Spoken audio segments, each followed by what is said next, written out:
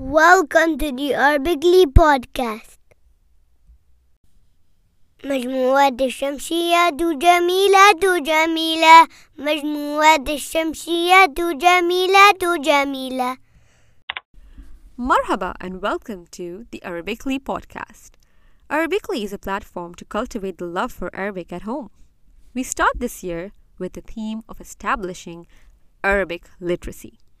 If you are listening to this as a non-native Arabic speaker who struggles to establish routines at home, or as a native speaker who would like to learn more ways to motivate their children with Fusha, you have all come to the right place.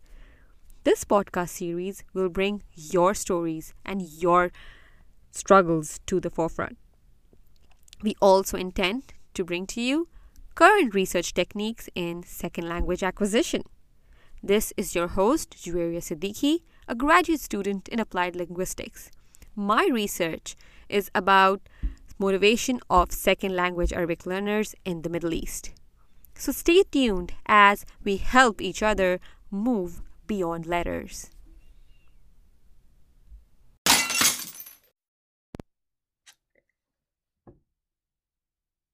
Today's question is, how do we move beyond letters? Have a look around in your house. Have a look around on your social media page. And you will find tons and tons of resources that show you how to teach alphabets, how to teach letters, how to teach words in لغة العربية. But have you ever wondered why, as a community, we have had so much difficulty in moving beyond teaching just Arabic letters? In today's session, we will be talking about increasing fluency in the Arabic language, and more specifically, fluency in terms of reading. How do we get our children to become fluent readers in Arabic as opposed to just being readers? A lot of us emphasize reading in the Arabic language. Reading is a big part of our cultural and religious understanding of learning the language, and with the ultimate goal of understanding the Holy Quran. But the question that often arises is, my child is not able to understand what they're reading, and they feel demotivated to read because beyond a point they feel like they're just reading for the sake of it. This is the question we would like to talk about in today's podcast. Let's place the issue in context. Reading has two levels of skill building. The first one is the linguistic skill building. The second is the cognitive skill building. A lot of us, due to our understanding of the language again, think and overemphasize the linguistic aspect of reading. So that would be things such as how do you pronounce correctly? How do you make a flow from one word to another? Bringing in the phonics and just reading without pausing unnecessarily. But what we often overlook, and this is more specifically with non-native speakers of Arabic again, when we are encouraging our children to read Arabic at home, is we often neglect the cognitive side of reading. Now, this would involve, on the first go, comprehension. How do I make sure that my child is understanding what they're reading? What happens often is that we start from the basic letters, move on to words, and jump directly into reading the Holy Scriptures. So we aren't really providing that buffer space for our children to start understanding letters and words and sentences and paragraphs. And somehow in our heads, we think they should be able to understand and decode the Quran, which in any language sense is not possible. And when we talk about fluent readers, what we are really saying is that they should be able to read and comprehend. And if your child is just able to do the former, then he's just a reader. He's not a fluent reader. The next question that arises is, what are we doing about it? We support reading the text to the maximum extent. But when it comes to making word recognition automatic, we kind of hinder and we falter, and then we leave it at that.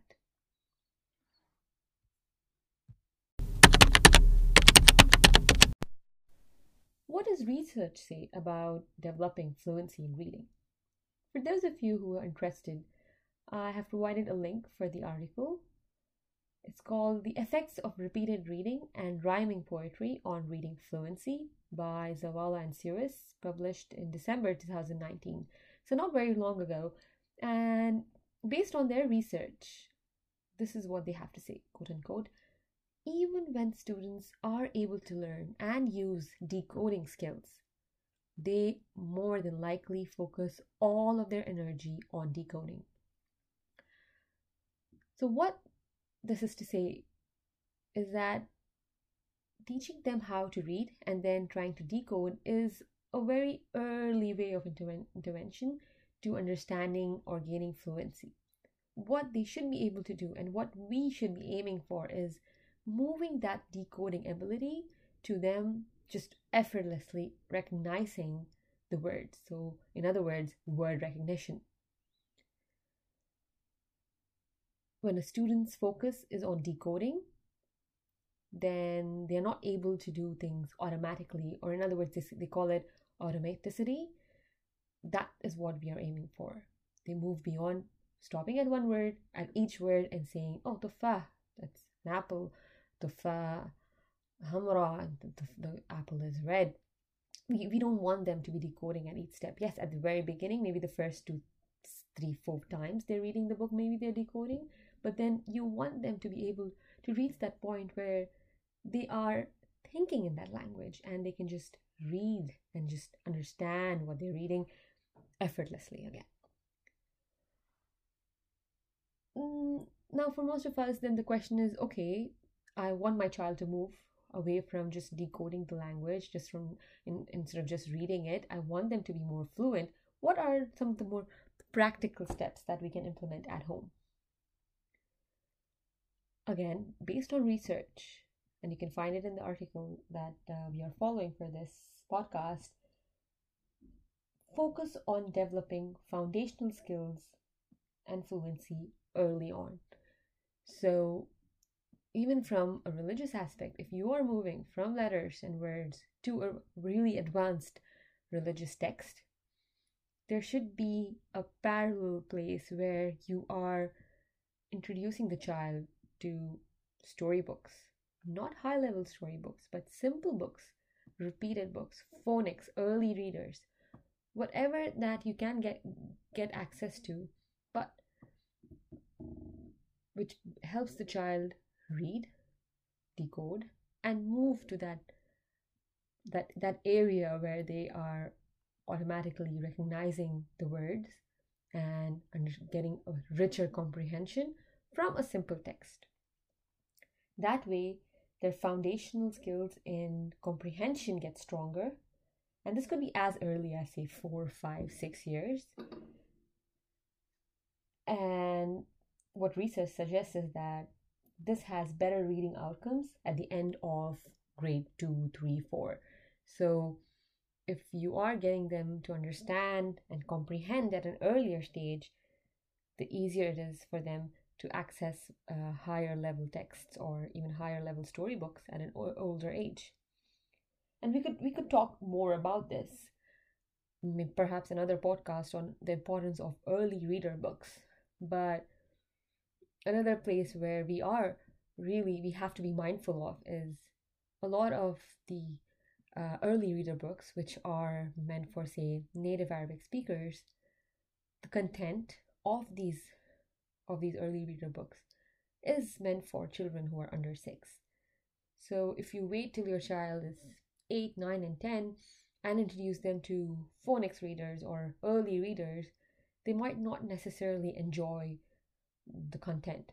And that makes it difficult for them to be motivated to read beyond that, or just that kind of early reader set as well.